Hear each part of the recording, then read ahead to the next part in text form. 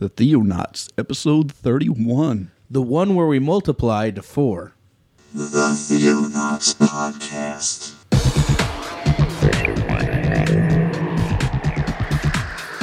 Christian news from around the globe. In the beginning, God created the heaven and the earth.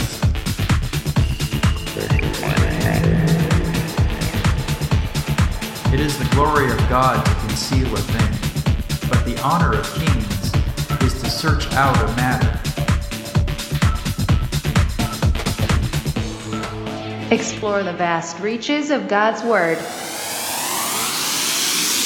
Hello, all you Theo political activists. Nice. What's up, I don't know David? what I'm saying.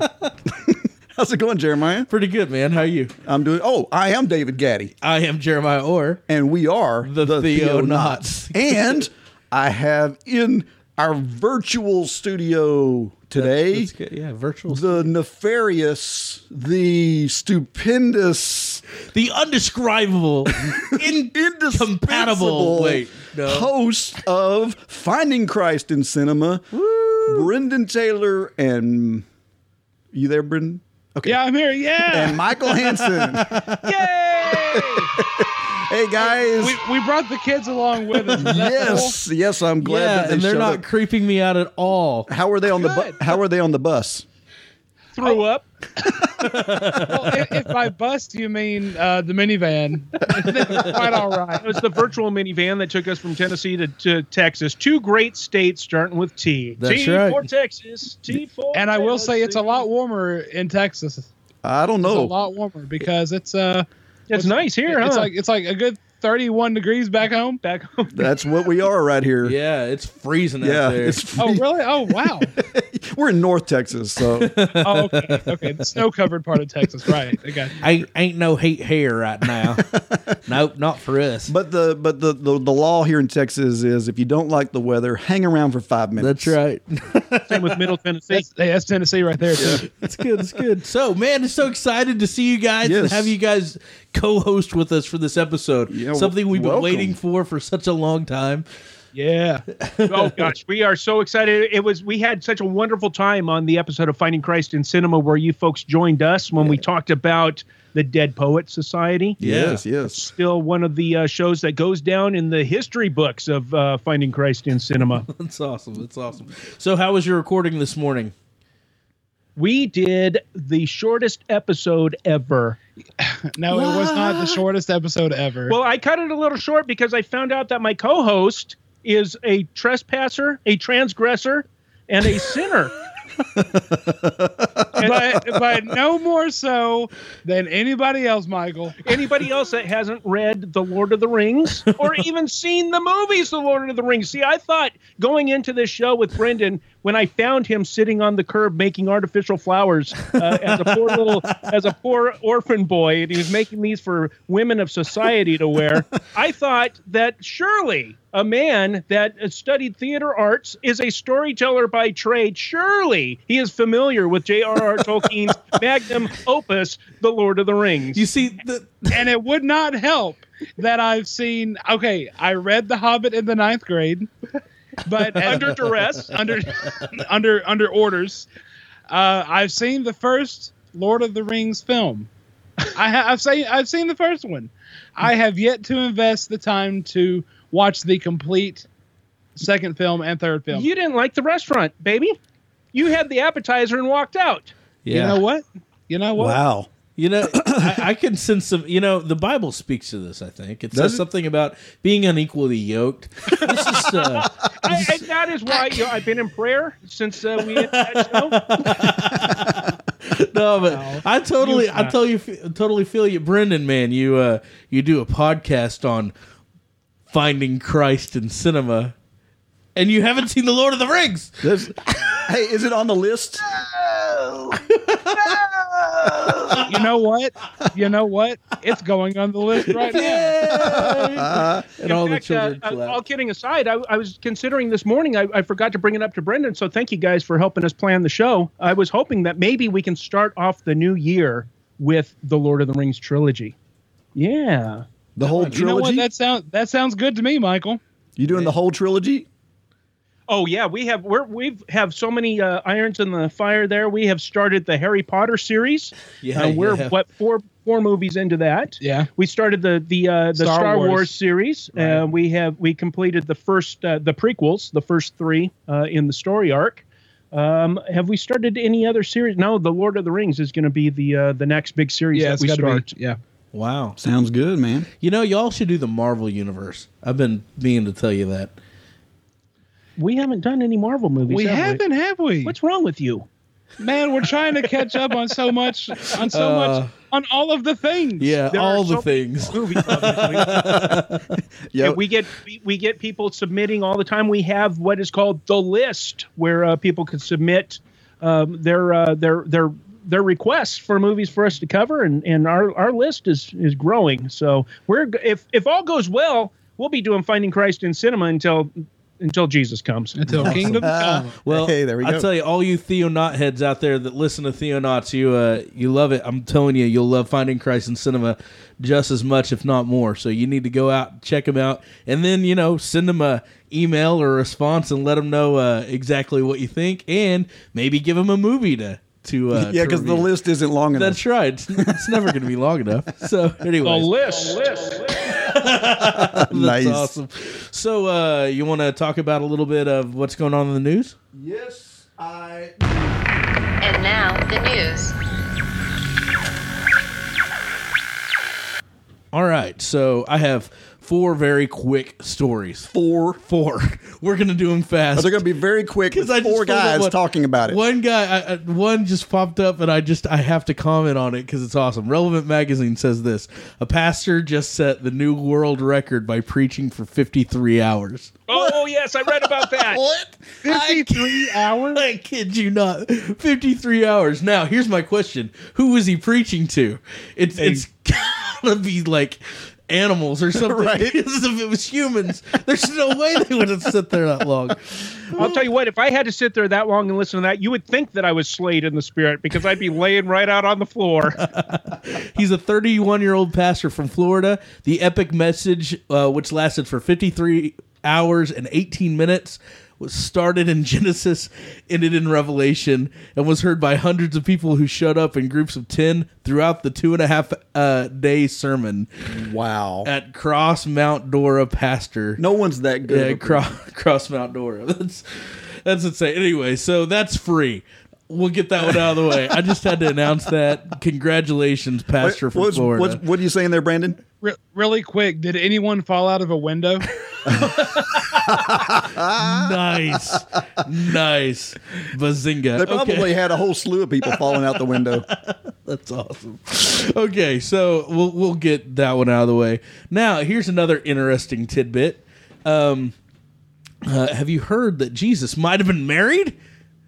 What are you talking about? Wasn't this back when They made a movie out of that. they actually wrote a book about this? And it's not on the list. Hey, what I want to know, have you read that book, Brendan? I actually have read that book. The Dan Brown book. Yeah, the Dan Brown. Yeah. Yeah. Okay. The Da Vinci Code. So Dan Brown was right all along. Absolutely. No, not at all. But this is just another lost gospel that's come up and has hit the news waves this week. I'll read it. Coming from the Huffington Post, a researcher who was attracted attention and criticism with his revisionist biblical theories says he has found new evidence that Jesus was married to Mary Magdalene, and the early Christians considered her a deity. Canadian Israeli documentary maker Samacha Jacobovitsky. What was that again? No, never mind. Says an ancient manuscript in a British library offers a glimpse at an early version of Christianity radically different from the faith practiced today. So basically, they found this ancient manuscript in the British library that they had originally found in like the 1800s, and they retranslated. But nobody cared in the 1800s. Yeah, Is that what it is? Seems like it, I guess. Either that or they buried it or something. But basically, they're calling it a lost gospel. This wasn't Bart Ehrman who found this. No, it's not Bart Ehrman, which is funny. It's actually an interpretation of the ancient text, the story of Joseph and Aseneth, which is an allegory, and they're relating it to Jesus and Mary Magdalene, saying that they were married and had 2 kids. So He sinneth. he sinneth. There you go. So anyways, that's a bunch of people like Dan Brown are going, yeah, that's right. Rah, rah, rah, and Yeah, of course. Other people. And so it's really interesting finding these lost gospels. And this is just another one of the hundreds of works attributed It's a to. poor attack on the truth is what it is. It is. This happens, every now and then someone pops up with, the Gospel of Q or the Gospel of Judas or Right. Gospel of Thomas. And these things are not new. They weren't so-called lost. They were discarded because they weren't true. Right. This dates all the way back to like the 2nd century. These things were dismissed because that's when they were written, was the 2nd century. That's right. So, Anyway, so it bears saying that they're never going to stop talking about this kind of stuff and try to disprove. And that's a good illustration as to why it is so important to be familiar with the Word. Amen. Be familiar with the Word of God, so that when you see as Hank Hanegraaff puts it, when you see a counterfeit looming over the horizon, you see it already. That is wrong, Amen. and here's why it is wrong. So we need to make sure that as Christians, that should be an indictment and a encouragement for us to make sure that we are in the Word. yeah, and I know that we often talk about how the Bible's enough, and it is, but if you know history, if you know what these councils talked about, these ecumenical councils, and you know the history of a lot of this, it really helps to put this into perspective, because you can see that, prior to the Nicene Council, which is what Dan Brown claims ditched all these things, prior to that, you have people, we know that these were Gnostics writing these things for their purpose of trying to make Jesus Christ their God. Right.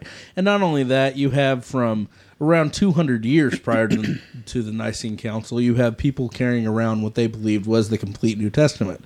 So, I mean, there's not much validity to this if you look historically, but people don't want to, especially secular and atheistic people, don't want to attribute that historical fact. So it's a sad thing. Anyways, an uptick, an awesome kind of heartwarming thing, sad at the same time.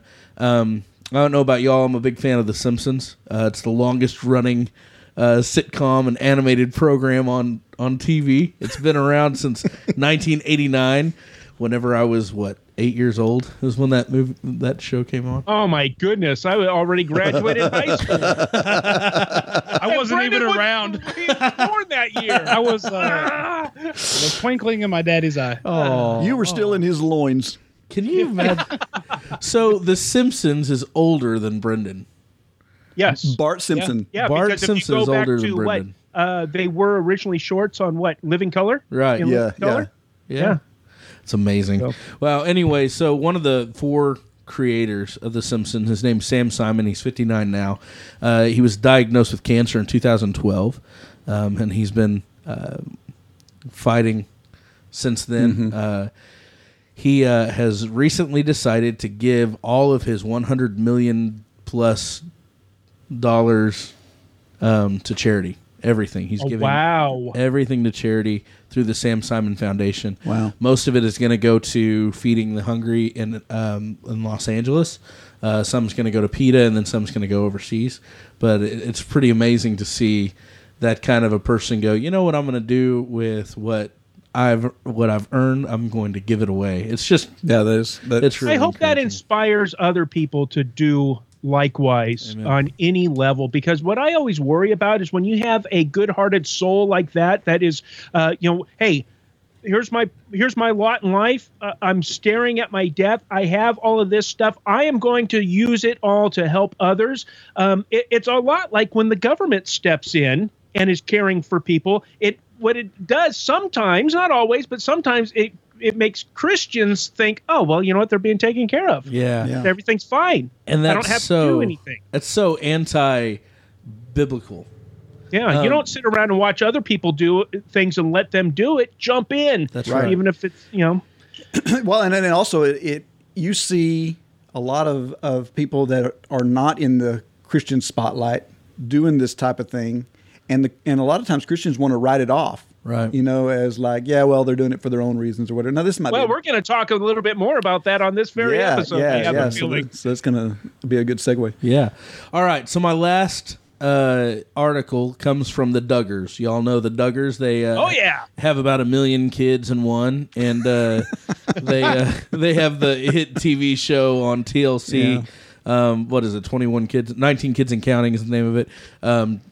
Jim Bob and Michelle Duggar. They recently posted a picture on their Facebook. And what they did was they posted a picture of them kissing passionately together. And then they encouraged, they put underneath that picture, they said, recently Ben and Jessa, that's their kid who just recently got married. Ben and Jessa received some criticism for posting a kissing picture. We are so grateful they waited to share their first kiss until after marriage. We've been married for 30 years and are still in love. We had fun trying to duplicate Ben and Jessa's happily married kiss picture. We challenge all married couples to take a happily married picture and post it here. This was on November 10th when they posted this. Recently there's been actually a lot of people come out, but one in particular, John Becker, who wrote that he and his husband posted a picture underneath it. So a bunch of people were posting pictures underneath that one, showing of them kissing. Right. It was kind of like this,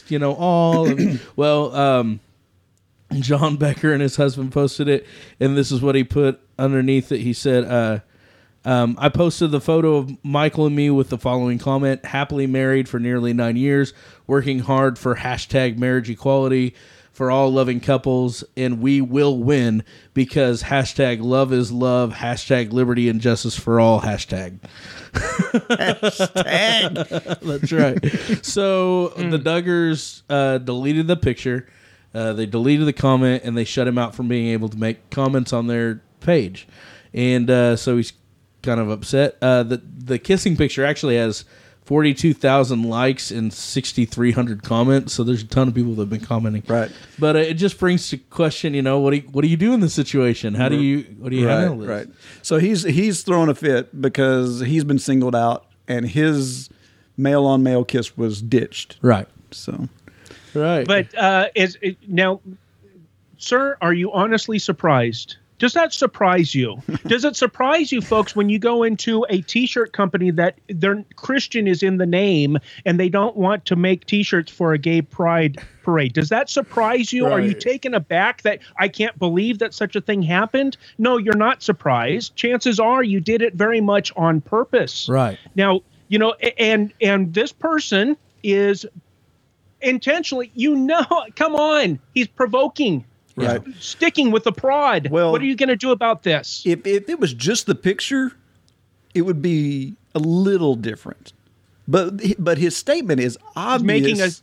He's obviously in the comment making a statement. Right. Yes. So he's when the post was there for one reason, he's now making it an agenda item. Right. And That's right. So for that reason alone, I have no problem with it being removed because it's taking away from the message that is trying to be promoted. Now, the question is, if they had just posted a male-on-male kiss, right, then do the Duggars still react the same way? Right. And that's a good question. So we have this... That is a good question. ...kind of thing going on here. How do you react to that, And again, this is a great example of... everybody pushes agendas, but this is a great example of, especially in this situation, this person just pushing the agenda because, he knows that the Duggars, over and over again on their show, they talk about traditional marriage. They talk about, focusing on God the Father. They're obviously a conservative Christian background, and so he's going into this almost to go to war so that he can bring it up whenever they do it, and well, it's amazing. And I don't know, you'd have to really think it through, but if they're getting 6,300 responses, and they're getting all these pictures of other couples. We don't know what's in those other couples' lives. We don't know how quote unquote Christian they are. We don't know. So it's like, would it have been just better to just, let's assume it was just a picture. Would it have been better just to let it go?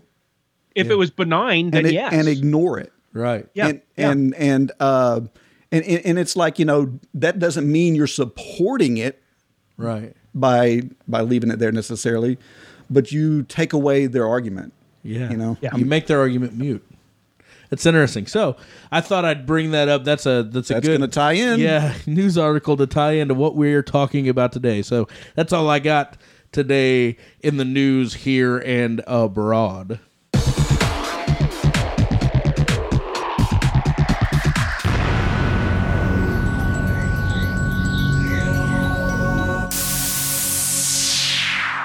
Okay, let's get this thing rolling.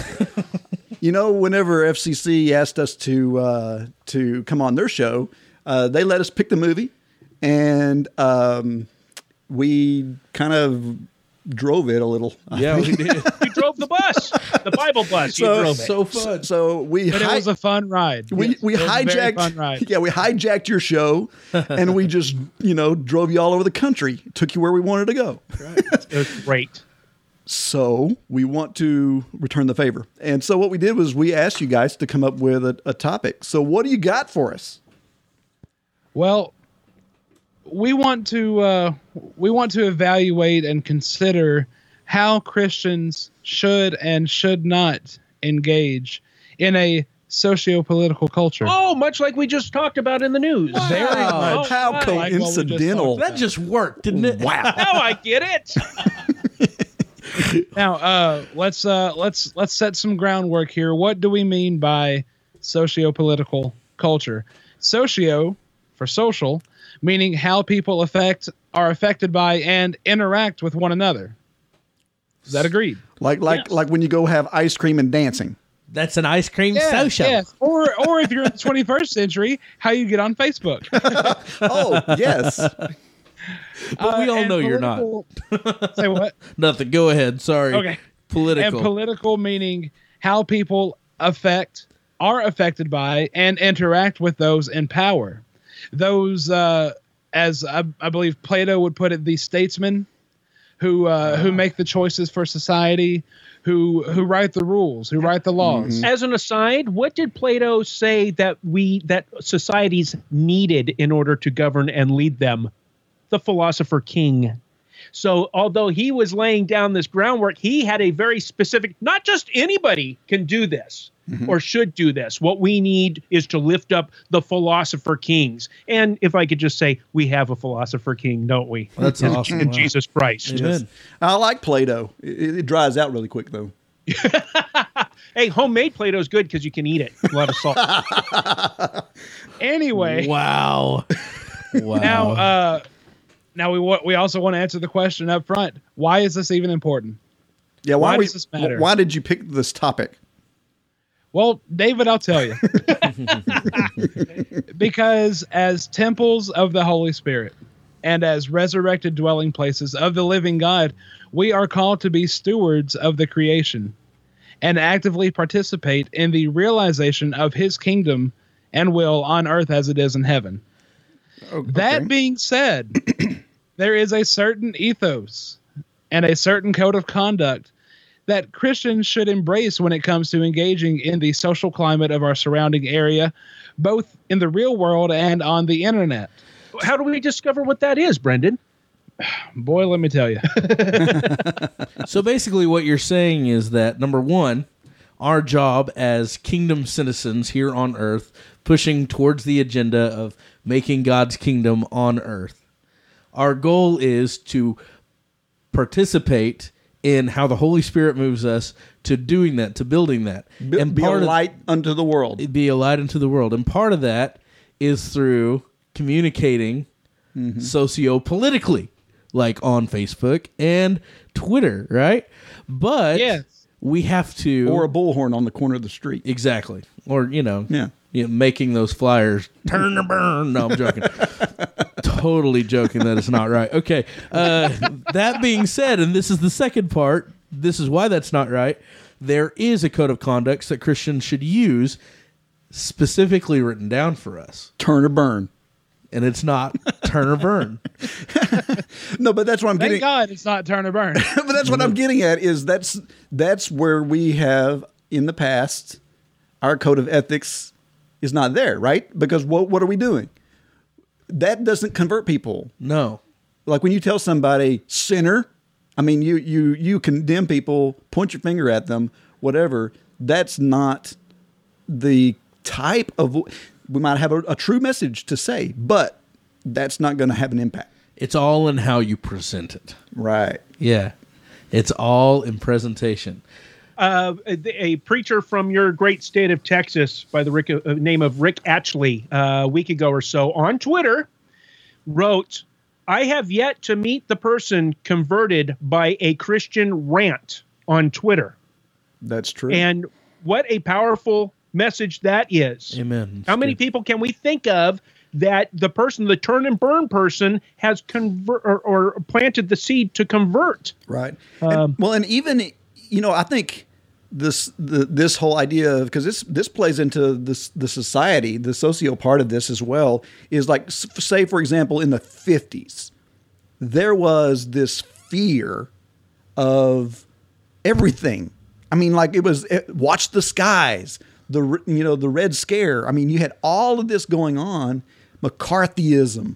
And so I think the hellfire and brimstone preaching was more acceptable during that period of time. It resonated. Right, because it was the same thing they were hearing from the news and everything else in their lives was, let's go build a bomb shelter. Well, and go to church, right, because the guy's telling us we're going to go to hell if we don't.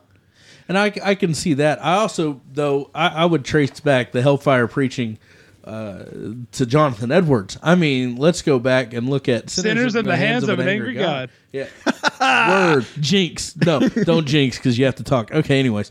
But Sinners in the Hands of an Angry God is a great picture of hellfire preaching, but it brought about the Great Awakening. What's the difference? And I think the difference is it's again in how you present it. The truth is there. Sinners in the Hands of an Angry God is actually a very truthful sermon. And it's still the Westboro message. It is, but it is truthful that sinners are, they will experience God's wrath. But our goal is to share that with them in love. And how do we do that as servants of the King, right? And so we have to be, Well, I think one of the keys there is making it known that you, as the messenger, are just as guilty of sin as the person you're preaching to.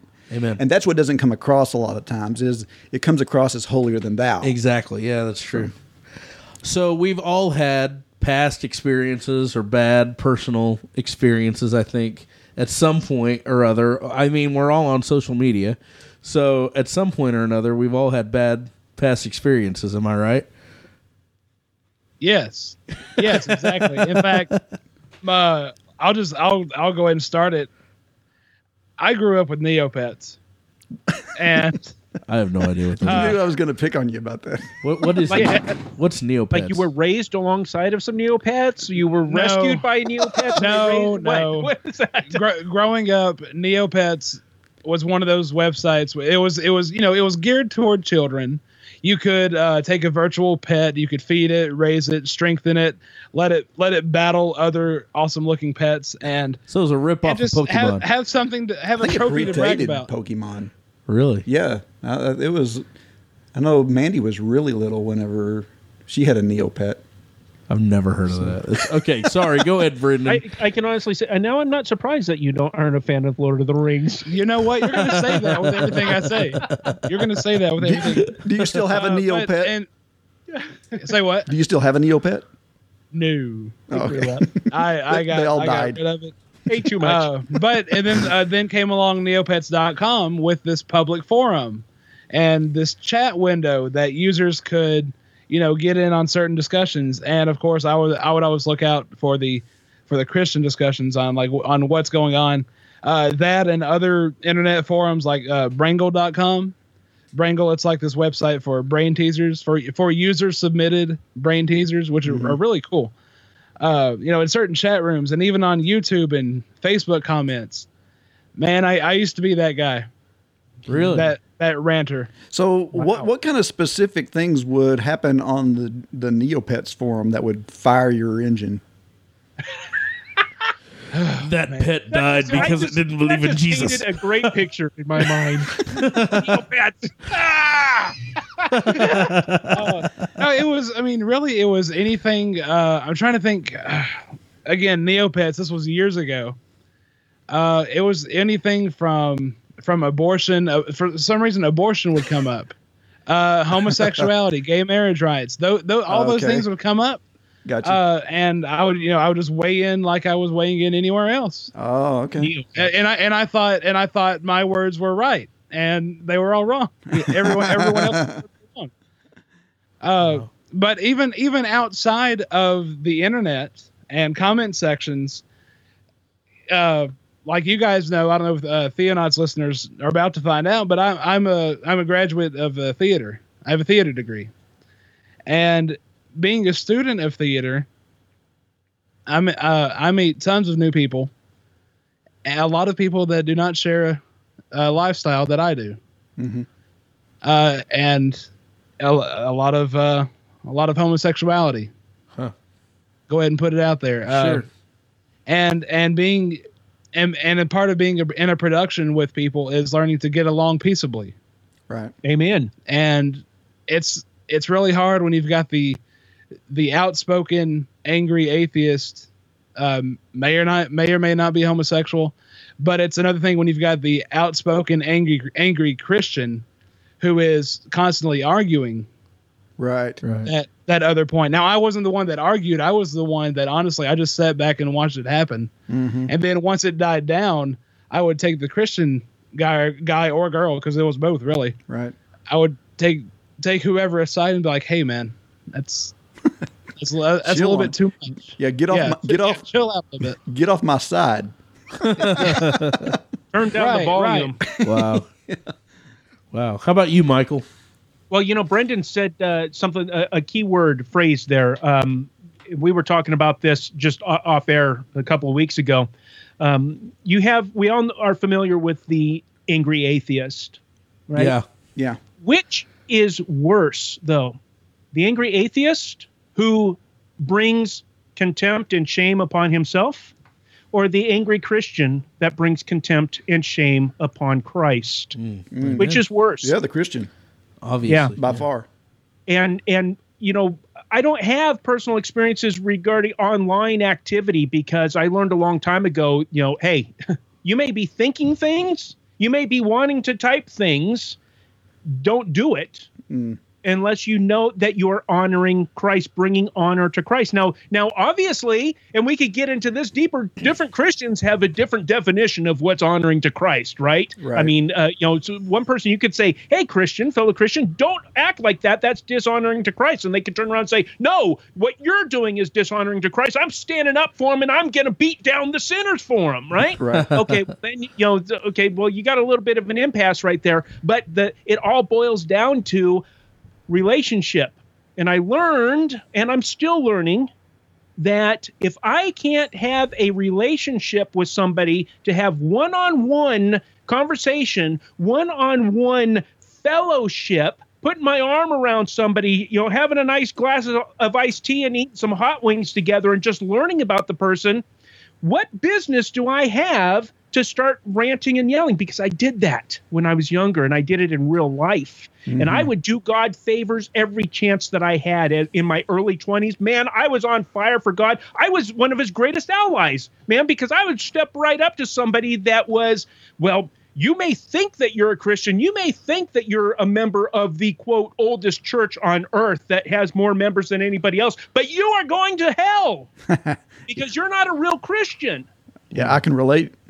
Hey, and to do that to a friend, wow. Somebody that I had relationship with, and guess what happened to that relationship after I was doing them a favor? Yeah. I did them a big favor, and I will never have the opportunity to fix that. Yeah. And we justify that, like, well, that's just tough love, man. Yeah, tough love. Tough love. You know who Jesus gave tough love to? The religious leaders. Right. He didn't give tough love to the tax collectors and sinners. No, those people he forgave and he was merciful to. It was the ones who were supposed to know better. Right. That's scary. Yeah. Back to what Brendan had mentioned about, people feeling hated. I think about this Rich Mullins story all the time. That just impacts me. Rich Mullins, I don't know if you know about Rich Mullins. He's music singer, songwriter. Yeah, we've never heard of him on this show. Yeah, I bet not. This isn't that ragamuffin fellow, is it? Yeah, it's that guy. And I'm going to bring him up again. But this great story happens. So he's hiking the Appalachian Mountains. He decides to go hike the Appalachian Mountains. And one night he gets a hankering for real food. So he hikes into town, to a town not far from the trail. And he stops and he's eating this dinner. And this guy at the next table strikes up a conversation with him. They talk and everything. Rich doesn't know. I don't think he knows that he's hitting on him. I imagine he doesn't. But so they're talking and everything's great and wonderful. And they finish their meal and, by the end of it, they're sitting together talking. And he asked Rich if they're talking trail stuff. And he asked Rich, would you like a ride back to the trail? And Rich said, sure, I'd love a ride back to the trail. So they're driving back. They're on the road, and the guy just comes out and he goes, maybe I should just tell you this. I'm a homosexual. And Rich says, maybe I should just tell you this. I'm a Christian. And the guy goes, oh, and he starts to pull over to the side of the road. And Rich goes, why are you pulling over the side of the road? And the guy goes, well, you're a Christian. You must hate me. Like, you want to get out of the car. Right. And Rich said, I don't hate you. God tells me that I'm supposed to love you. God tells me that I'm supposed to love everybody. Why would I hate you? God loves you. He doesn't like what's going on, but he loves you. He hates the sin, but he loves you. Right. And the guy just broke down weeping because it was the first time anybody ever told him that God loved him. Right. And it's this just amazing story that always comes back to me. And everything that we say. Now, I do believe that we must stand opposed to sin. I believe it because scripturally we have to. Right. But at the same time, we should never stand opposed to a person. But that means also opposing all sin. Yes. Not just the sins that you dislike. Exactly. Our favorite sins. Amen. Right. It's very easy to stand opposed to homosexuality whenever you're eating double Big Mac with extra fries, and that hits me. And so we need to be careful how we're addressing things. But for me, I have participated in debates and stuff that I'm not proud of. It gotten angry, heated on Facebook. I've started my online social presence started all the way back with Zanga. I don't know if you guys remember Zanga. Yeah. It's almost as old as Neopets. Almost. Yeah.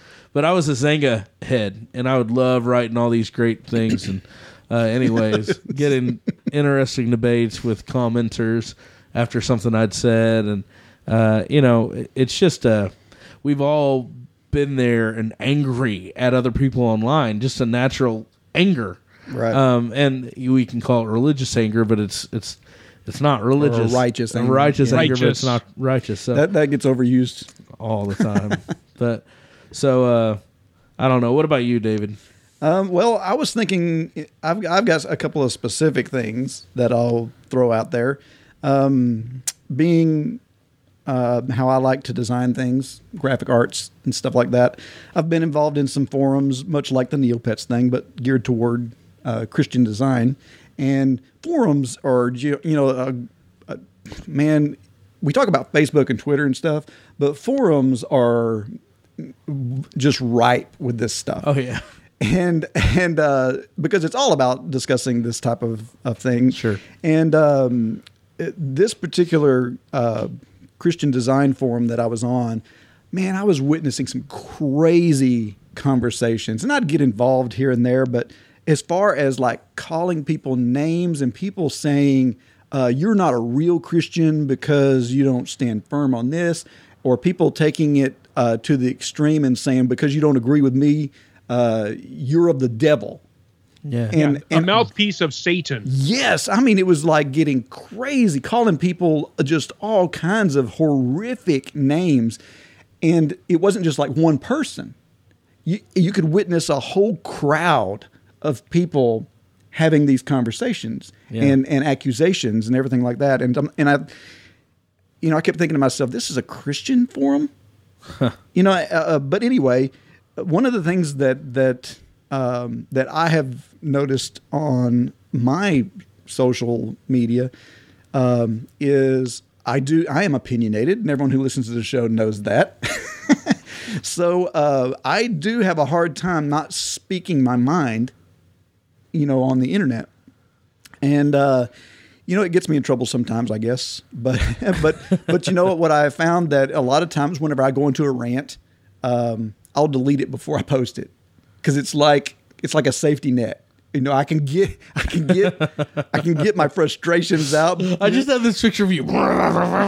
Delete. that's kind of. But the thing that just jumps out at me that I've seen Christians do in reference to some of my activity online is, we've talked about it on here, but I do some foreign mission work. And that's not always popular amongst Christians. There are Christians who think, oh, why aren't you working here? And blah, blah, blah. There's all this opposition to it. So you put a post on Facebook about something that you think is good, that you hope is helping somebody. And all of a sudden, some Christian comes on and wants to comment and say, those are just a bunch of lazy people who don't deserve, And one time in particular, this really got me. I was in part of of Mocha Club, which is Africa International, one of their organizations. And what they do is Mocha Club does this thing where they pair up with Christian rock bands. Okay. And they go to the concert and they sell.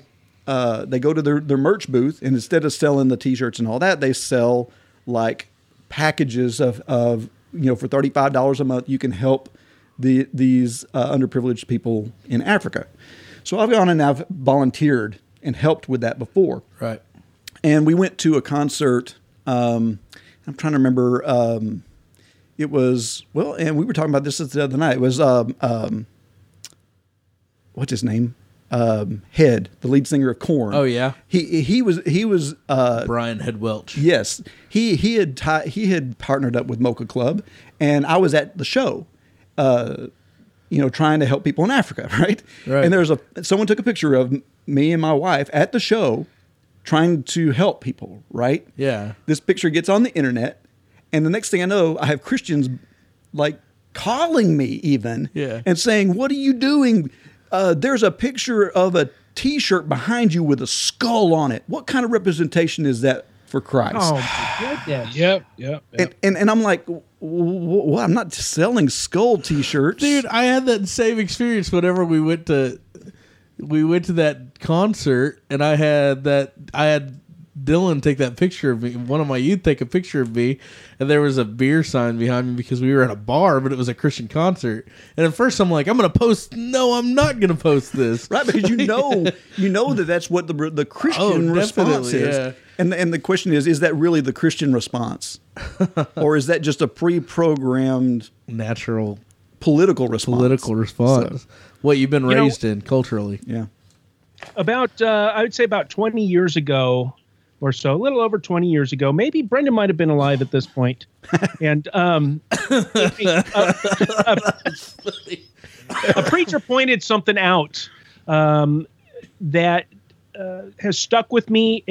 This is one of my very favorite passages, along with Jesus's interaction with the Samaritan woman at the well. That and the parable of the 10 minas are two very important passages to me. And in that parable of the minas, the master gives 10 to a servant, 5 to a servant, 1 to a servant. Says, "Do business with these while I leave." Right. And then when I come back, we're gonna talk about it. And the thing that strikes me is that servant that did nothing with that. Here is your mina that I put away. I put it away for safe keeping in a piece of cloth. I didn't even look at this thing, for I was afraid of you. Why was he afraid of him, of the master? Because, and this is the New English translation, which everybody should be using. The New English translation says, I was afraid of you because you are a severe man. You withdraw what you did not deposit, and you reap what you did not sow. Let's examine more closely what this servant is saying. Matter of factly, master, you are a severe man. There's no discussion there. Right. I proclaim you a severe man, therefore you are a severe man. There's no discussion to be had. In fact, you are so severe that you will go to a bank that you have never been in before and say, give me my money. You don't even have an account here. I don't care. Give me my money. And more than that, you will go to a field that you threw no seed down and say, where is my produce? That's the kind of man that you are, master. And so I'm afraid of you, and I did nothing. That is the kind of God that many Christians serve. That's the kind of Savior many Christians serve. That's a great point. I never really thought about that from that perspective. And so what did the king say to him? Servant, I will judge you by your own words. Right. You wicked and lazy servant. Wicked slave. You wicked servant. I'll judge you by your words. That's what you know that about me. I see Jesus saying. That's who you want me to be? Yeah. You can't stand in front of that T-shirt. Then what are you doing? You're in front of a beer sign. What kind of God do you serve? A God that withdraws from a bank that he has no account at? Right. No. And that's a great analogy, because when you make those type of judgments, what you're saying is God's doesn't want you being a light in a dark place. So So the Christian, the judgmental Christian, is looking at something, a post online or whatever, and they are making a judgment based on what they see in a photo or whatever, without knowing the circumstances, without even thinking that maybe this is a light in a dark place. Right. Well, here it also boils down to this. They are doing what they see their master doing, what they perceive their master as being. So obviously, in the discipleship category, somebody dropped the ball on these folks. Now, as Christians, it should be our job to see the folly of those ways. It's our job to say, you know what? Come over here, side, like what Brendan was doing with the folks in theater class to the Christians. Mm-hmm. Hey, come on over here. We got some things we need to talk about, and build a relationship with them, disciple them, tell them, show them what kind of master they do serve. Amen. You serve a graceful master. He saved me. Right. Amen. Yeah. That's good. So we've all had bad experiences. Yeah. On social media. Amen. With socio. Yeah. So where are we going from here, Brandon? Well, we need to counteract those bad experiences with some good experiences. Okay. That we've had. And my good experience, it didn't happen online. This actually happened on a study abroad trip to Honduras. Ah. And I went with, or as we like to call it. You mean you went to a foreign country to minister to people? Awesome. Aren't there plenty of people here you could have gone to? Well, first of all, it was study abroad, which means it was with the school. Oh, sorry. Okay. So it was with biology. Yeah. No, we jumped to conclusions. That's fine. As long as you're not preaching anything. You haven't read Lord of the Rings, so. I knew it was going to come. Oh, sorry. Anyway, I don't know. So, summer. Anyway, spring of 2012. Went to Honduras. There were 4 different departments with the school. I went with the theater department, and then also agriculture, political science, and concrete management. Yes, even concrete management. Concrete management. So if I need my concrete managed, I know who to call. Yeah. They don't call me. I'll tell you who you can call. Don't call me because I can't do it. But like we went with the theater department, and we had devised a a little production that we were going to take to orphanages and public schools in Honduras. We actually performed it in Spanish too. That was really cool. Hey, Wow, nice. cool. And then when we weren't doing anything with our own department, we had the choice to either stay back at the mission at which we were staying, or go out with other departments to see what they were getting into. And it was really interesting going along with the political. It was a team effort between the political science and the agriculture department. We all went out to a cornfield. Not because We were talking about that Twilight Zone not episode. because we were You're bad a men. bad man, Brendan. not because we were bad men, but we went out to this cornfield because it was the center of a. I want to of say a it so very bad. Did you find any Akbar? Say what? Did you find any Akbar?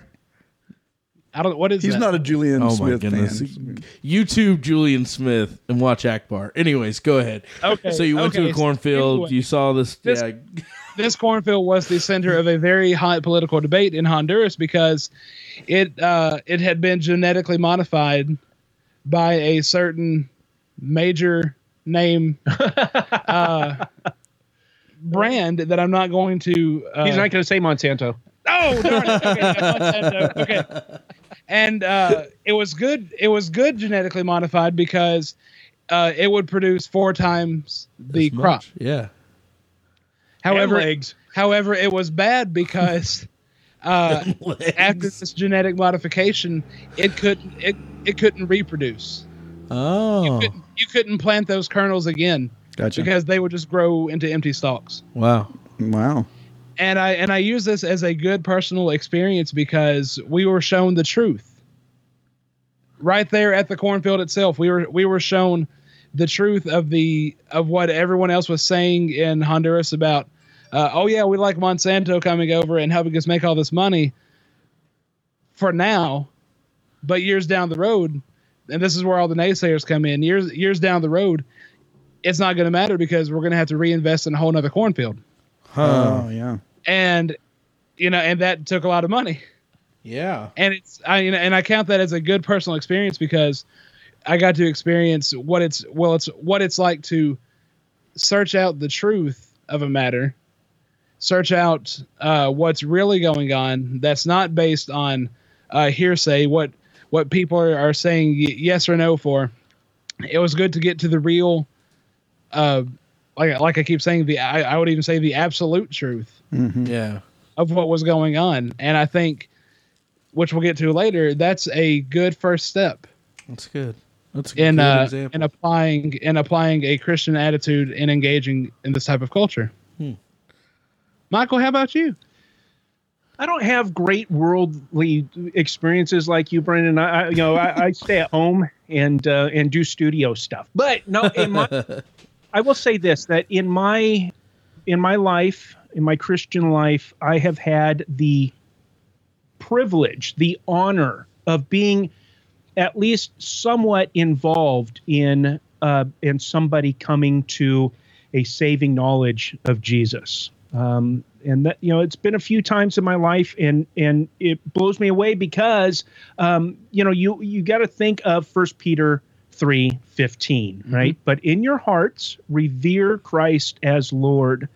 Always be prepared to give an answer to everyone who asks you to give the reason for the hope that you have. Now, here's the key. But do this with gentleness and respect. I have a hard time with that. We've been discussing that. I think that we all have a propensity to, sometimes our flesh gets in the way. Amen. And that, in fact, so many, that was out of the NIV. So many other translations break off, do this with gentleness and respect to the next verse. And so people, it's easy, I have a propensity to pull things out of context. So here's this one verse right here. And I'm ready. Right. I'm ready, man. I got the sign. I'm doing what I'm supposed to be doing. No, you cannot separate it. You cannot divorce being ready to give a reason from doing it with gentleness and respect. That's right. Despite myself, despite my flesh, God was able to use the seeds that I planted or the seeds that I watered. Of course, that takes you to Paul, right? Right. And 1 Corinthians 3, 6, and 7, to use that to bring to fruition salvation, eternal life.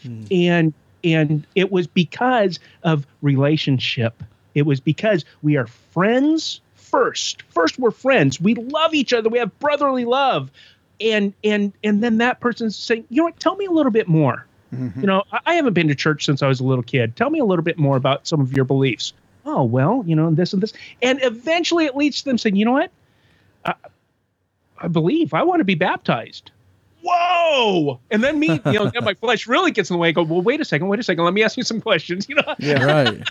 let's make sure. You know, but thankfully they pushed me out of the way. No, man, I'm doing it. Right. You know, That's good. I've had a lot of, actually. For me, I'm a minister, and so people come to me all the time wanting to know questions, especially. I've been meaning to ask you some things. If you have a time, oh no, go ahead. Well, they get, you know, people come all the time. Even on social media, they'll send me a message. What do you think about this and this and this? Or have you seen that comment? What are you going to say on that? And Or on Yik Yak. yeah, That Jeremiah guy. yeah, that Jeremiah guy. Am I on Yik Yak? I hope not. I haven't seen you yet, so. Yeah, which was interesting. I had to rail on some kids last night for Yik Yak, which is a great picture of this used to the extreme wrongly. I don't know if you've heard of the Yik Yak app, but it's terrible.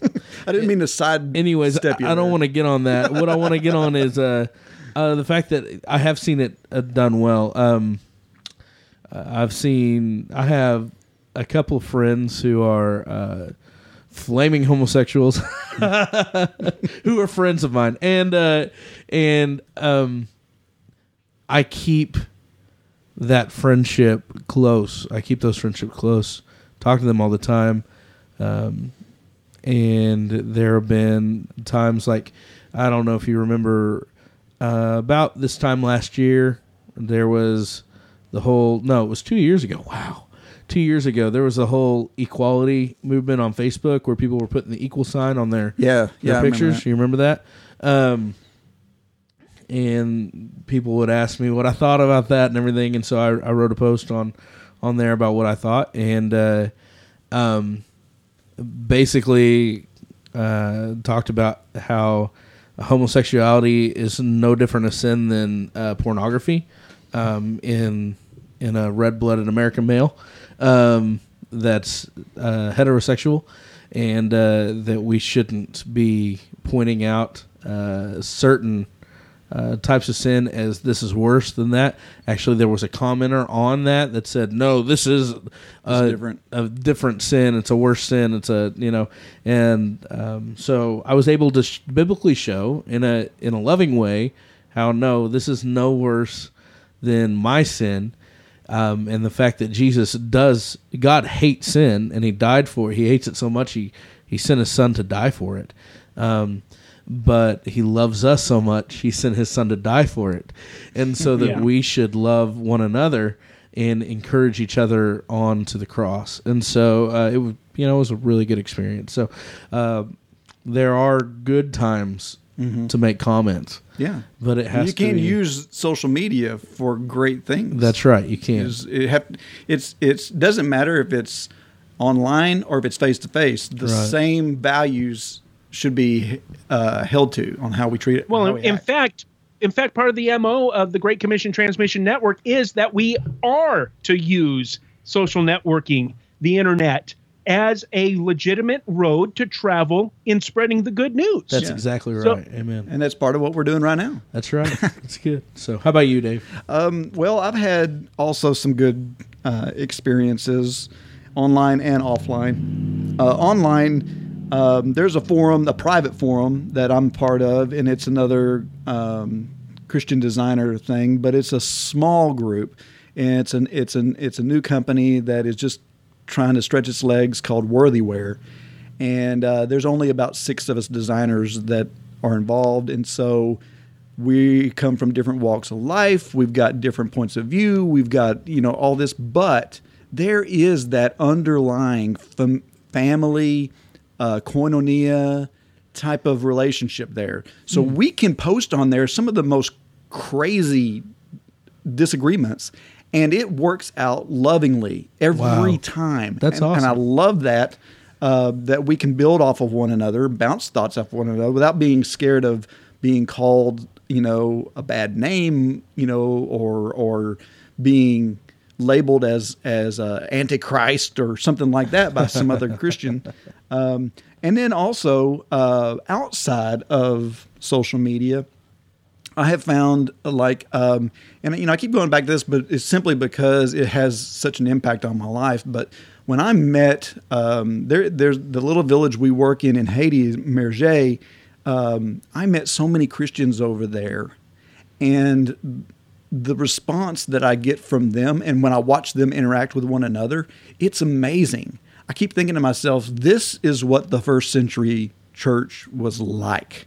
It's like everything is about God. Everything is about Jesus. There's nothing outside of that. They lift one another up. We had one guy's mother died since I've been working with them, and people just came out of the woodworks to pay for the funeral because he didn't have the money to do so.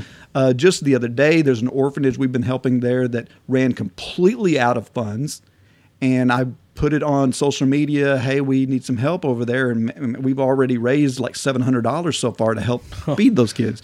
So those to me are very positive, influential. I mean, they're actually. I'm seeing not just the Great Commission, but how we deal with one another as discipling one another, and that sort of thing. And I see some positives happening there. Right. That's good. That's good. Awesome stuff. Okay, so that gives us each other our own personal examples. What about some biblical examples of either good examples or bad examples of what might happen? And honestly, my first go-to, and a lot of other people's first go-to passage is Matthew 21:12 and 13. We may know it as Jesus cleansing the temple. Yeah. Which he righteous singer. Yeah. Let's just read it now. When they drew near to Jerusalem. Hold on.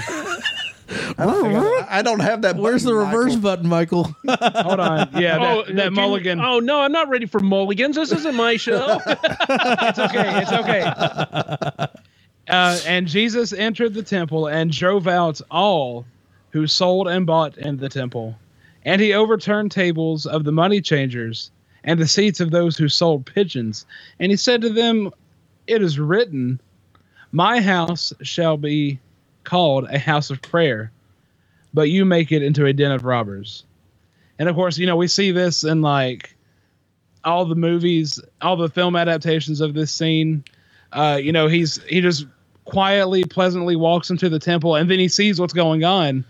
And then he just starts throwing tables over each other, throwing pigeons and chickens out of their cages. I didn't know that they had chickens in Jerusalem. We always see chickens in the movies. Yeah. And he gets out the whip, starts whipping everybody.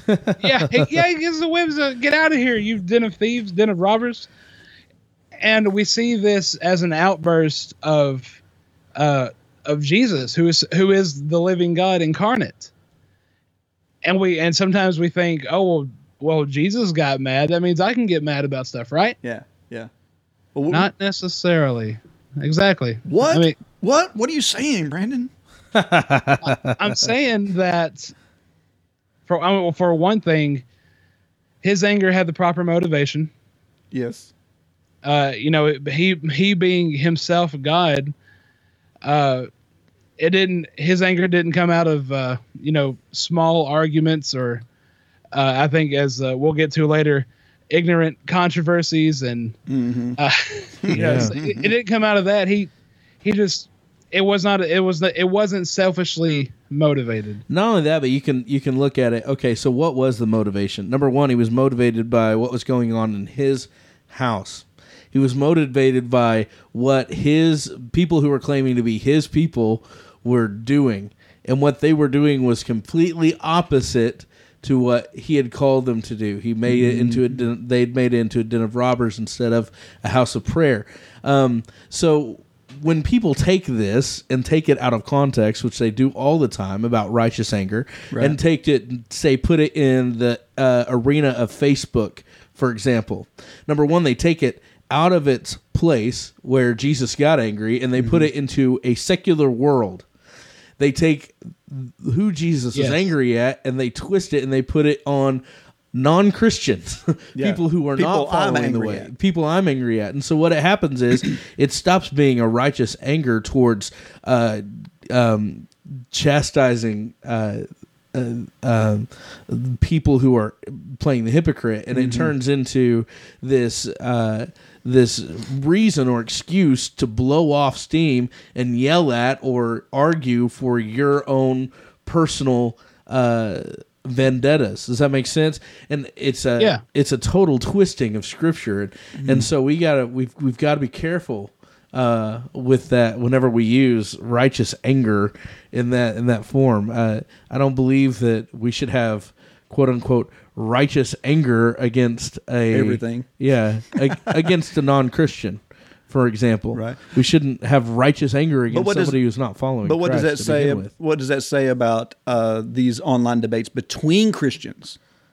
Now, between Christians, between Christians, nice. That's what do we say about that, Jeremiah? That's a good question. We can look at Scripture again, and this again. I don't believe this applies to online debates between Christians, because number one, so we can have So you're saying we can have righteous anger like Jesus over an issue on Facebook? No, I'm saying we can't at all. What if we're both Christians though? Well, if you're both Christians, well, I guess okay. The only way that we can have righteous anger against another Christian is if he is behaving contrary to love, contrary to Christ. If he is treating others wrongly, does that make sense? Yeah, that's the only way I can ever see any kind of righteous indignation. Is taking how do I say this? Taking the glorious gospel and muddying it up by your actions. Right. I don't know. Well, one thing that I think is important about the situation is that people were taking what was godly and making it about them.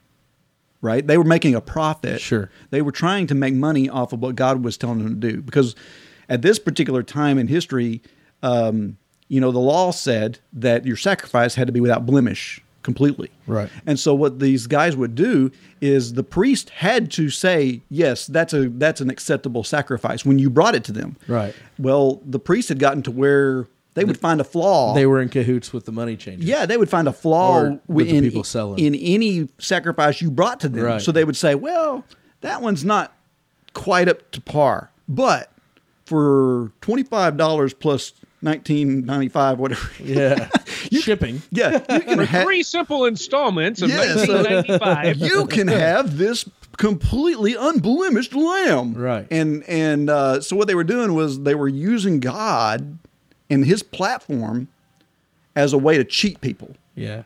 And so I think that's a little different than disagreeing about stuff to me. Right. It's because that's more about taking something that is holy and making and turning it into something that just profits me. Right. So is that where you were going, Brandon?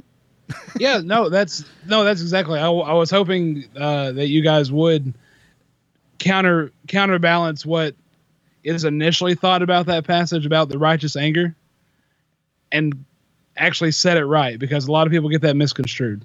Yeah. And it's when we don't have that solid understanding and that solid foundation, that's when arguments just spring up and spiral out of control. Yeah. So yes, go ahead. Oh, what do you got, Michael? I'm confused. Okay. Are we talking specifically about interacting with other Christians online and in social settings, or are we talking about non-believers? Interacting both with non-believers and Christians, I believe, is what we're discussing. Just however it goes for you. Interacting online, period, as a Christian. I think the answer for interacting with non-believers is much simpler. It's much simpler. I'm struck by Paul's statement in 1 Corinthians 5, verse 12. For what do I have to do with judging outsiders? Mm-hmm. We're not talking about outsiders here. Is it not those inside the church whom you are to judge? Whom are, judge as in, how do you line up to the revealed word? That's right. Okay. There's plenty. Okay. Paul again, Colossians 4, 5 through 6. Conduct yourselves, while I go away, conduct yourselves with wisdom towards outsiders. Well, what does that mean, Paul? Making the most of the opportunities. Well, so you mean get that sandwich board on and start marching around, right? That's what you're talking about, obviously. This is going to be great. He's going to let us loose, baby. Let your speech always be gracious, seasoned with salt, so that you may know how you should answer everyone. Okay. Deal with outsiders gently. Season your words so that you can, hopefully that you're going to help some along the road. Okay, so that's a pretty simple thing, especially online. Okay, because now you get all this. Oh man, on Facebook, why do I follow these pages, these Christian news sites? Why? Well, because I want to know what stories they're sharing with us. But I'm so dumb that I read the comments from Christians. Right. Saying hateful things, so hateful. And in that case, I'm thinking about Jesus and his railing against the Pharisees and the spiritual leaders in the woes pronounced on those. Wow. Okay, you're supposed to know, Pharisees, scribes, hypocrites. Verse 23 of Matthew 23. Woe to you, teachers of the law and Pharisees, you hypocrites! You give a tenth of your spices, mint, dill, and cumin, but you have neglected the more important matters of the law: justice, mercy, and faithfulness. Justice, mercy, and faithfulness. We know over and over again throughout the entire panoply of Scripture, God talks over and over and over again about how to treat widows and orphans. James 1:27, he's talking about widows and orphans who are in a hard spot. The word that he uses is thlipsis, which is what we would say, those people that are in between a rock and a hard place, go to them and be gentle. And help them. That's your true and undefiled religion. So, Pharisees, you have neglected the more important matters of the law, which we just talked about. You should have practiced the latter without neglecting the former. Okay? You blind guides, you strain out a gnat, but swallow a camel. Man, we do that all the time. Getting on and railing against our favorite sin. Yeah. Okay. Oh, you're engaged in such and such. God hates that. It's an abomination. Well, we took the time the other day, didn't we, guys, to go into the book of Proverbs and see. Well, what does God hate? What other things does God call an abomination? There are 6 things that the Lord hates. Even 7 things that are an abomination to him. So that wording in that verse, what does that mean? 6 things he hates, but there's 7 that are. Listen up. Okay. Yeah. This is what I'm going to say is profound and important. He hates, and it's an abomination to him, haughty eyes, a lying tongue. Who doesn't have that? Or the haughty eyes, as far as that goes. That's true. The prideful, look. That's hands that shed innocent blood, a heart that devises wicked plans, feet that are swift to run to evil. And a false witness who pours out lies. And a person who spreads discord among family members. Church. Yeah. Wow. How many times do Christians call out other Christians because they're standing in front of a T-shirt with a skull on it, or standing in front of a beer sign in a picture while they're doing something good and right? That is sowing discord. Yeah. And God says, woe to you. Yeah. Jesus said that. Yeah. So those are your two ways. Outsiders, be gentle, form a relationship with whoever you can. And that's the big thing, David, getting back to what you were just saying, is that I have a hard time even knowing, hey, you know what, some of these blind guides, they just need to be discipled better. Right. Okay? I need to be discipled better. We're all we all need that. We're a rough draft. Mm-hmm. But I can't disciple people online. I just can't. we need to be able to sit down and hang out. I want to know you. Right. Well, there's one thing that you said there that and I was going to bring this up on a mini-sode, but I think it's a good point to talk a little bit about it. I've got a totally different view about this whole casting your pearls before swine. I mean, almost every commentary links that to not bringing the gospel to people that will reject it. Well, I'm sorry. I'm bringing the gospel to everybody, and then if they choose to reject it, that's up to them. But I don't think that's what Jesus was saying, especially in the context in which he was talking. He was talking about judgment. Right. And he starts out with that whole judge not, that you be not judged, for whatever judgment you judge, that's the same judgment you're going to have to meet. Yep.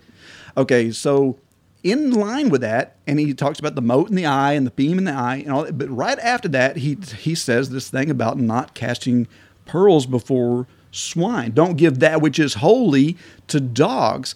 What I think he's talking about there is in these were Jewish people listening, right? Yeah. They knew what pigs and dogs were. That's right. Unclean animals. Yeah. Yeah. And so I think what he was saying was, don't be judgmental toward outsiders, Gentiles he was referring to, because they're unclean. They don't understand the law. And if you give them the law, that which is holy, I think is he's talking about their rules. Which is pearls. Right. Exactly. Don't put your law onto these people that don't have the law, because they'll just get mad and rend you. Right. There's nothing to benefit from Stop that. putting the lipstick on the pig. I'm going to change the pig's heart. Right. And I think that ties in perfectly with what Paul said in 1 Corinthians 5 when he says, why are we judging people that are outside? Right. We should be judging people that are inside. Everybody outside of the church That's right. needs Christ, and that's the bottom line. That's a given. But the thing that's in common with both is love. Mm-hmm. We need to love those in the church and be unified with them. Mm-hmm. Despite the disagreements and differences, be unified with them. And then we need to love those outside the church and constantly be a picture of the gospel to them. Right. And so in social media, how that takes place with social media, we need to be loving each other when we're talking to each other as Christians, and then loving each other when we're talking to non-believers as a Christian talking to a non-believer, in the hopes that they may see our light and may come to a knowledge of Jesus. Yeah. And the only time we have righteous indignation and anger is whenever the love is not happening. Mm. Please tell me that somebody is going to bring up John 13, 34, and 35 later on in this episode. Yeah, you can bring up John 13, 34. I want to bring up real quick, hold on. I want to bring up 2 Timothy 2 real quick, if I can, because one of the things that I struggled with, so I went to Bible school, Bible college, and sat around with what was preacher boy school, and sat around in dorm rooms with a bunch of other preacher boys, and we had awesome, interesting theological debates and conversations. But the problem with preacher boys is that we're immature and young.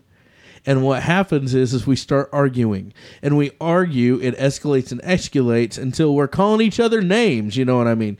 We're just frustrated. And I think that when Paul is talking to Timothy, a preacher boy here, it's a resounding board for all of us. It says in verse 22, flee youthful passions and pursue righteousness, faith, love, and peace, along with those who call on the Lord from a pure heart. Have nothing to do with foolish, ignorant controversies. You know that they breed quarrels. And the Lord's servant must not be quarrelsome, but kind to everyone, able to teach, patiently, that's a key word, patiently enduring evil, correcting the opponents with gentleness. Enduring evil. Yeah. That is something that we're missing out on. Amen, a lot, that's right. isn't it not? So, and I think all of us have that schoolboy passion in us that's ready to go, no, you're wrong, and I'm right, and I know this, and this is what this says. You just listen right up. What we need to do is stop. Be patient. Think what we're saying. Think, is it glorifying? Is it honoring to God the Father? And to flee it if it's a quarrel that is pointless and does nothing towards furthering the kingdom, Right. which is what we're called to do in the first place. Right. It's going to do more damage than good. Exactly. Yeah. So that's where I'm at as far as scripture that will guide. How about you, Dave? Well, the one that I chose to look at right quick is, and I won't go through the whole thing, is Romans 14 and 15. So Romans 14, and then I'm back to talking about Christians dealing with Christians. So Romans 14 is talking about how to deal with, he mentions a couple of very specific topics that they were debating, obviously. Some of them believed that you had to stick to the dietary laws. Some of them believed you had to keep certain days. So there was this Jewish culture that was still hanging on, or maybe even Gentile customs that they were doing.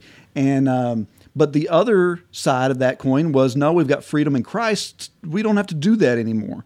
So there was all this debate that was jumping around. And so Paul writes to them in Romans 14, and I'll read from the NET just for you, Michael. Oh, thank you, sir. God bless you. See, now we're united. Okay, so true unity has occurred. So in chapter 14, I just want to look at the first 4 verses there. It says, now receive the one who is weak in the faith, and do not have disputes over differing opinions. One person believes in eating everything, but the weak person eats only vegetables. The one who eats everything must not despise the one who does not, and the one who abstains must not judge the one who eats everything, for God has accepted him. Who are you to pass judgment on another servant? Before his own master he stands or falls, and he will stand, for the Lord is able to make him stand. Amen. Preach it. So, wow, this passage speaks volumes to me because, and a lot of people want to say, well, it's talking about dietary laws, and if you're talking about anything else, this is not applicable. That's bull. I mean, toss that out. This is talking about general principles of dealing with one another. And what he's saying here is that no matter where you fall on this topic, as long as you're serving God in it, as long as you're focused on God and He is who you're honoring, then God's accepting of Him. So don't pass judgment on one another. There's 2 pieces of advice here. One of them is don't judge the person who doesn't do things the way you want them to. And the second part here is if you're on the other side of that fence, don't despise the person who has a higher standard of performance than maybe you do. And that's rough. And I see that. I mean, in my own personal life, I have been on both sides of that fence. And now that I'm on the more liberated side of that fence, I do have a hard time looking back across that fence and seeing people and my heart wants to despise. It wants to condemn, which is what I'm guilty of the same thing they are, just in a different way. And so to me, these passages talk very good about how we should deal with one another. And it's so, he continues on so much. I want to pick up in verse 17. He says, for the kingdom of God does not consist of food and drink, but righteousness, peace, and joy in the Holy Spirit. For the one who serves Christ in this way is pleasing to God and approved by people. So then, let us pursue what makes for peace and for building up one another. That's the key. You know, when he says the kingdom of God is not about food or drink, I don't think he's just talking about food or drink.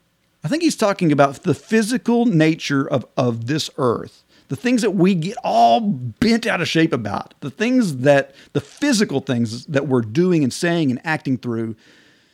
Those aren't the things we need to be so caught up about. What we need to be doing is maintaining peace and building one another up. And of course, I think that this gets nailed. The point gets nailed in the next chapter. In verse 5-7, it says, "Now may the God of endurance and comfort give you unity with one another in accordance with Christ Jesus, so that together you may with one voice glorify the God and Father of our Lord Jesus Christ. Receive one another then, just as Christ also received you to God's glory." So, and I think that's the biggest point, is we need to make sure we're receiving one another, even though we don't always see eye to eye on stuff. So, Amen. Amen.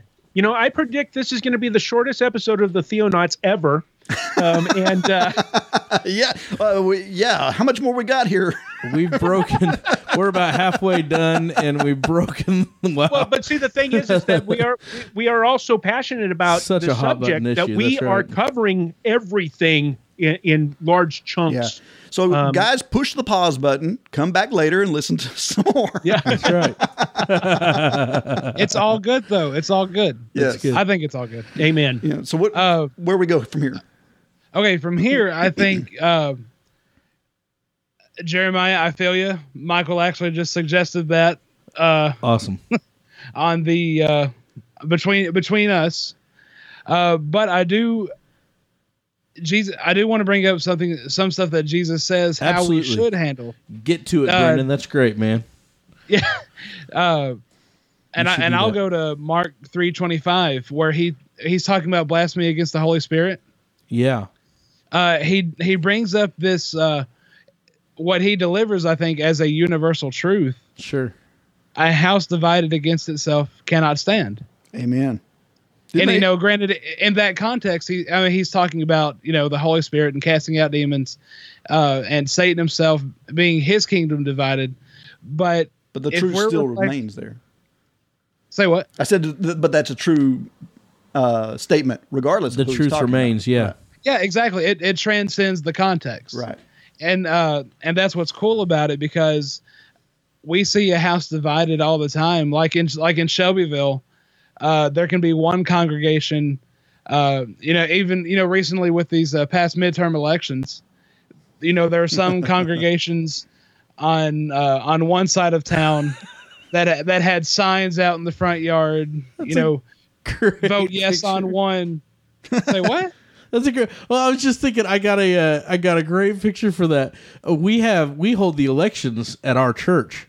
We have. That's right, in the they fellowship come hall. in the Yep. fellowship hall, and we have 2 tables that you register at. This has been done a couple times. One table is over here, and it's for the Republicans, and the other table is over there, and it's for the Democrats. And the Democrats in our church man the Democrat table, and the Republicans in our church man the Republican table, and they sit across from each other all day long. It's just so funny to me. It cracks me up, anyways. But Okay, so this divided against itself. So the signs. Yeah, no, exactly. That's an even deeper image of being divided against itself, and we're supposed to be presenting this unified image, Yeah. and this unified body, this unified organism. We're supposed to be presenting that to the world, because we are, like I keep saying, we're the resurrected temples of the Holy Spirit. Amen. And we've got to be unified in that, and yet here we are with differing opinions. Yeah. It's and people have different opinions on different things. I get that, but aren't we called to be unified in certain things? And that discussion of unification rarely happens, because it's always buried under people going back and forth and arguing and bickering, backbiting, whatever you want to call it. And Jesus said, Jesus plainly says, the house divided against itself cannot stand. Yeah, and I think, And we should take that to heart. Go ahead, David. well, one of the things that jumped in my mind, I think we talked about it a little last night, is if you're a driver by in this town and you drive past these churches that are promoting different things on their signs, what message does it send to the whole world? Exactly. It sends that message that we're divided. Right.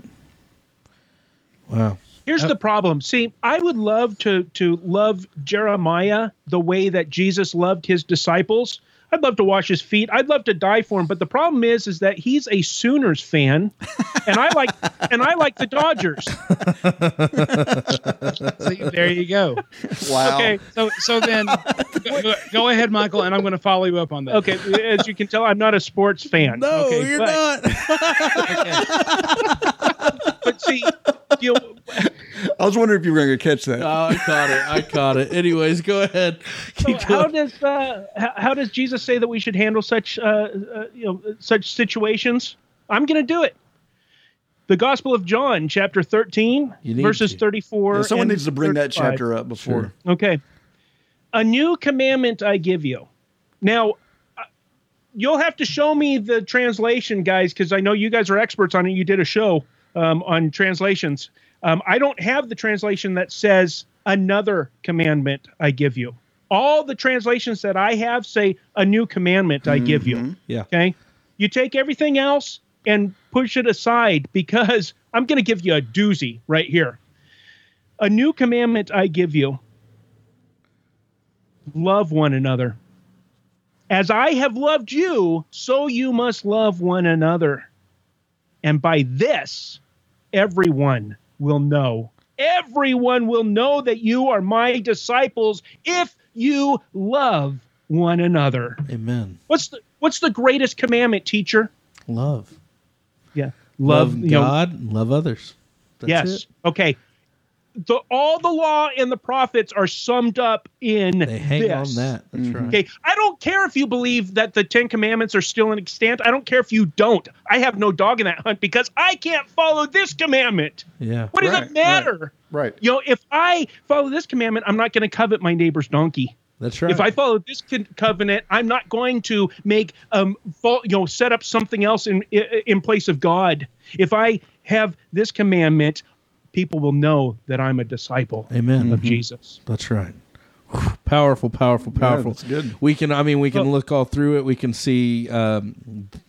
Sorry, what was I saying? I was just gonna bring up really quick. So then it would take some reasoning out and deciphering what are salvation issues and what Jesus is actually telling us to do.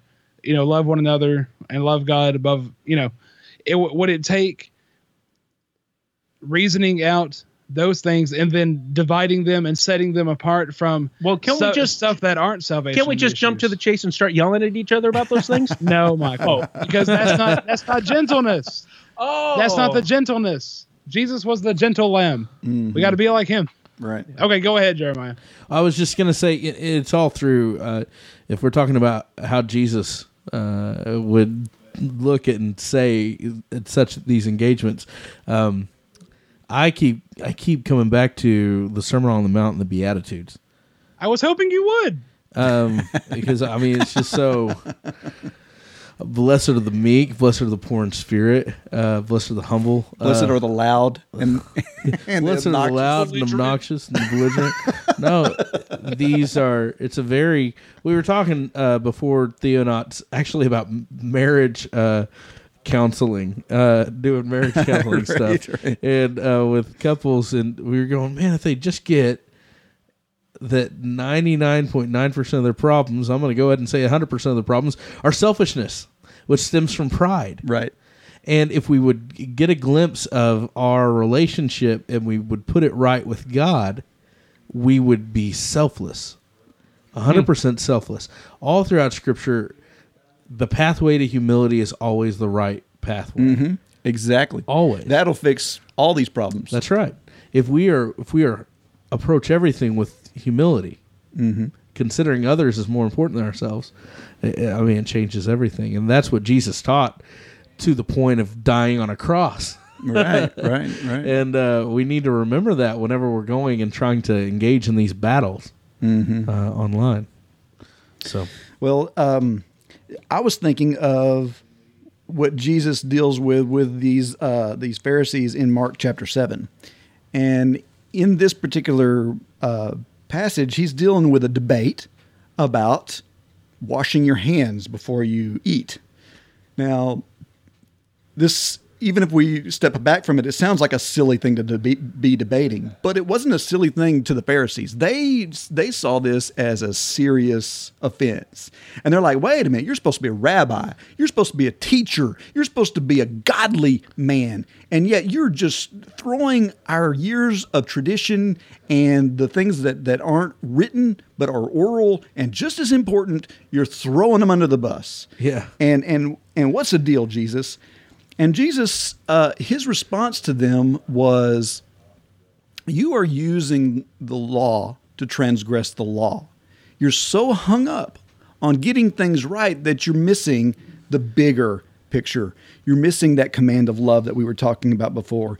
And, after he leaves their company, the disciples kind of come to him and they're like, hey, what were you talking about there whenever you said that it's not what people are eating, it's not the unwashed hands that makes a person unclean. And he says there in verse 17, he says, now when Jesus had left the crowd and entered the house, the disciples asked him about that parable. And he said to them, are you so foolish? Do you not understand that whatsoever goes into a person from outside cannot defile him? For it does not enter his heart, but his stomach, and then goes out into the sewer. This means all foods are clean. He said, what comes out of a person defiles him. For from within, out of the human heart, comes evil ideas, sexual immorality, theft, murder, adultery, greed, evil, deceit, debauchery, envy, slander, pride, and folly. All these evils come from within and defile a person. So, we get hung up on things we see people do. Right. That's what we do just like these Pharisees. We're like, hey, I saw you do X, Y, and Z, and you're not supposed to do that.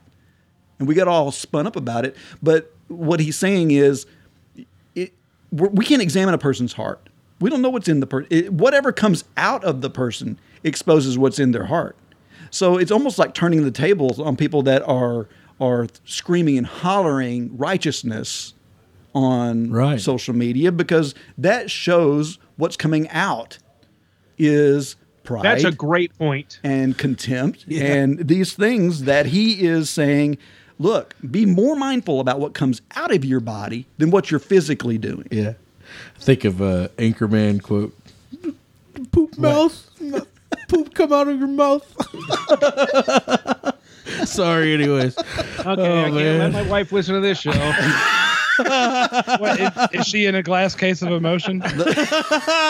Yes. Okay, so yes. So, all right. So we've put a lot out there. Yeah, a lot. Let's wrap it up. Let's Okay. put a bow on it. All right. Let's leave this show with some step-by-step applications on how we can put this all into effect. Okay. Me personally, I think step one, I've already alluded to it earlier. Seek first God's kingdom. Like Jesus says, going back to the Sermon on the Mount. Word. And specifically in Matthew 6, 31 through 33, he says, therefore do not be anxious, saying, what shall we eat, or what shall we drink? What shall we wear?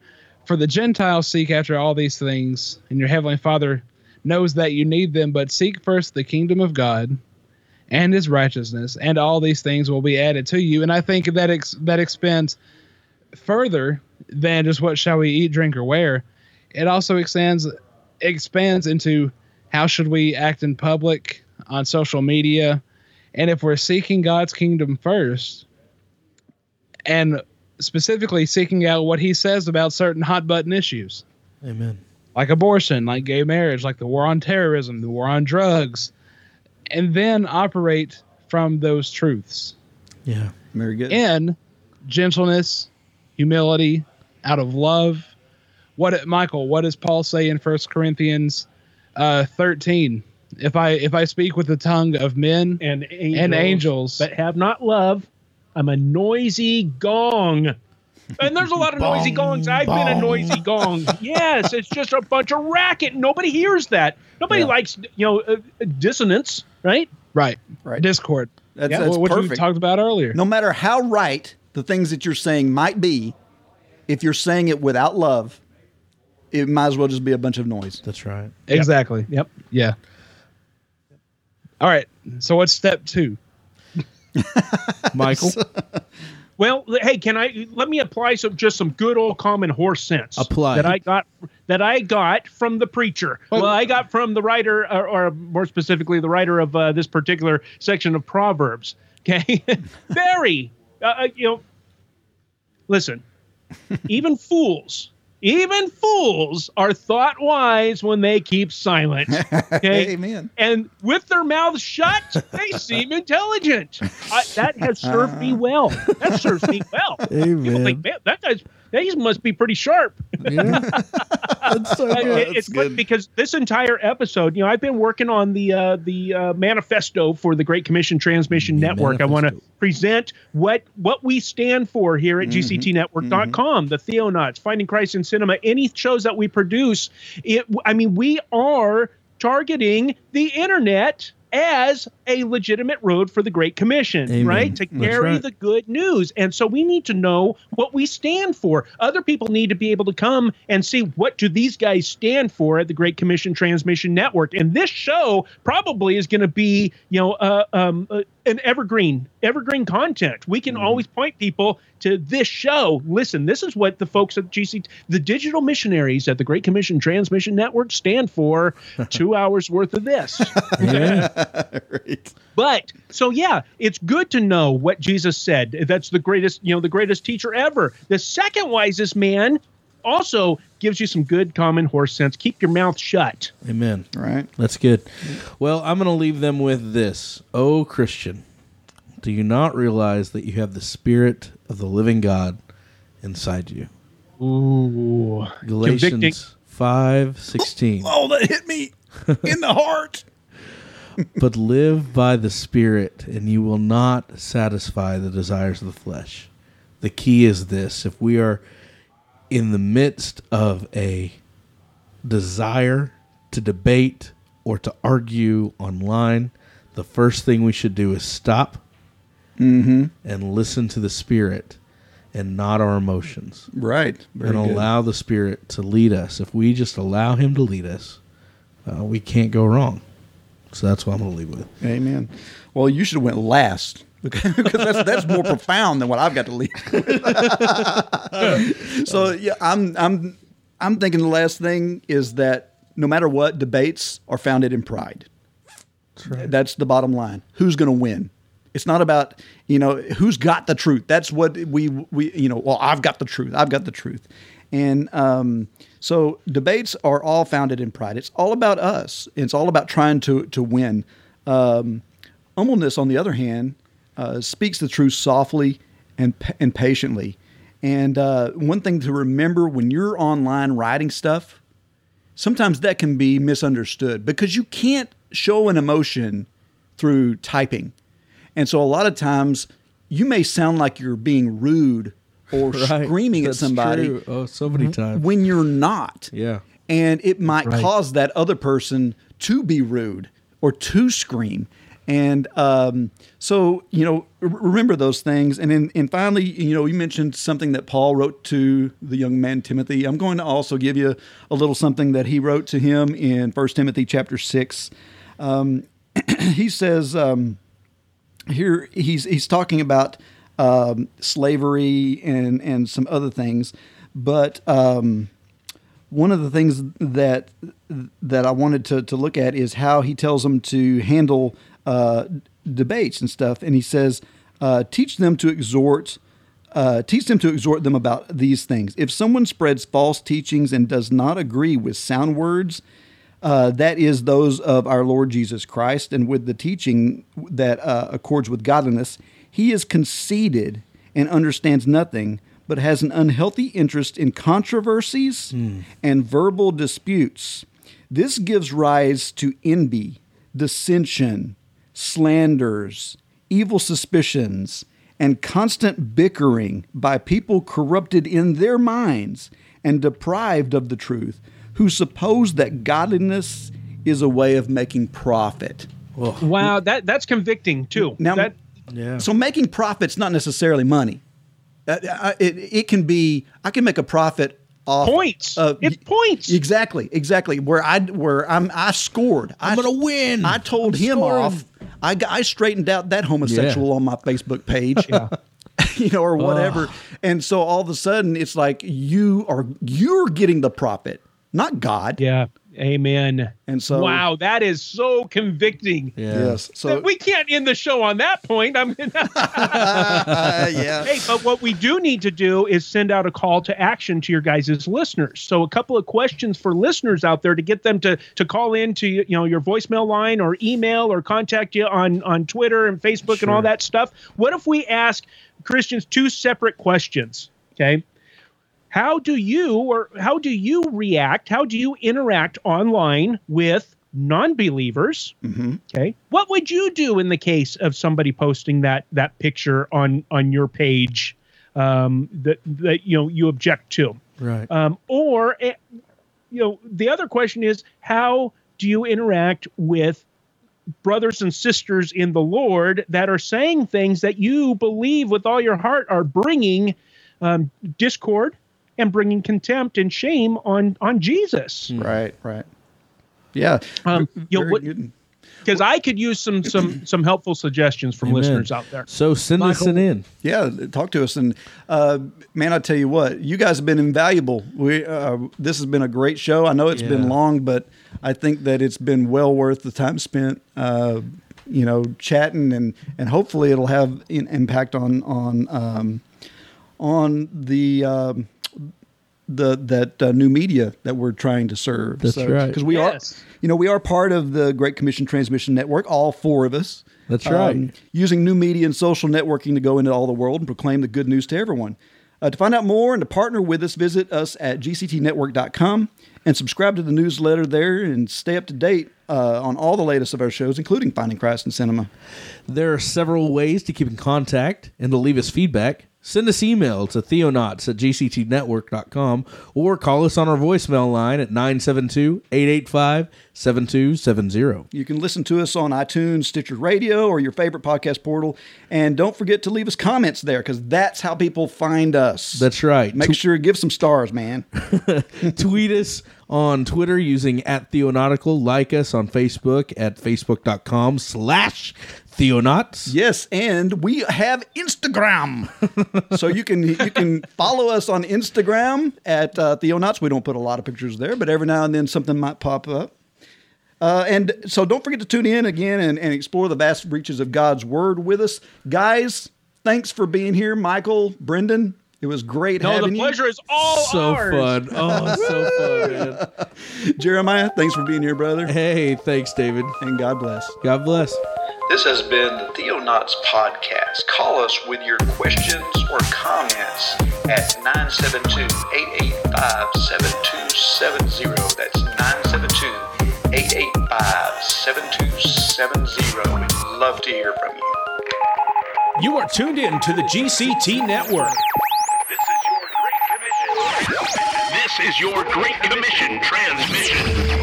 At GCTNetwork.com. This is your Great Commission transmission.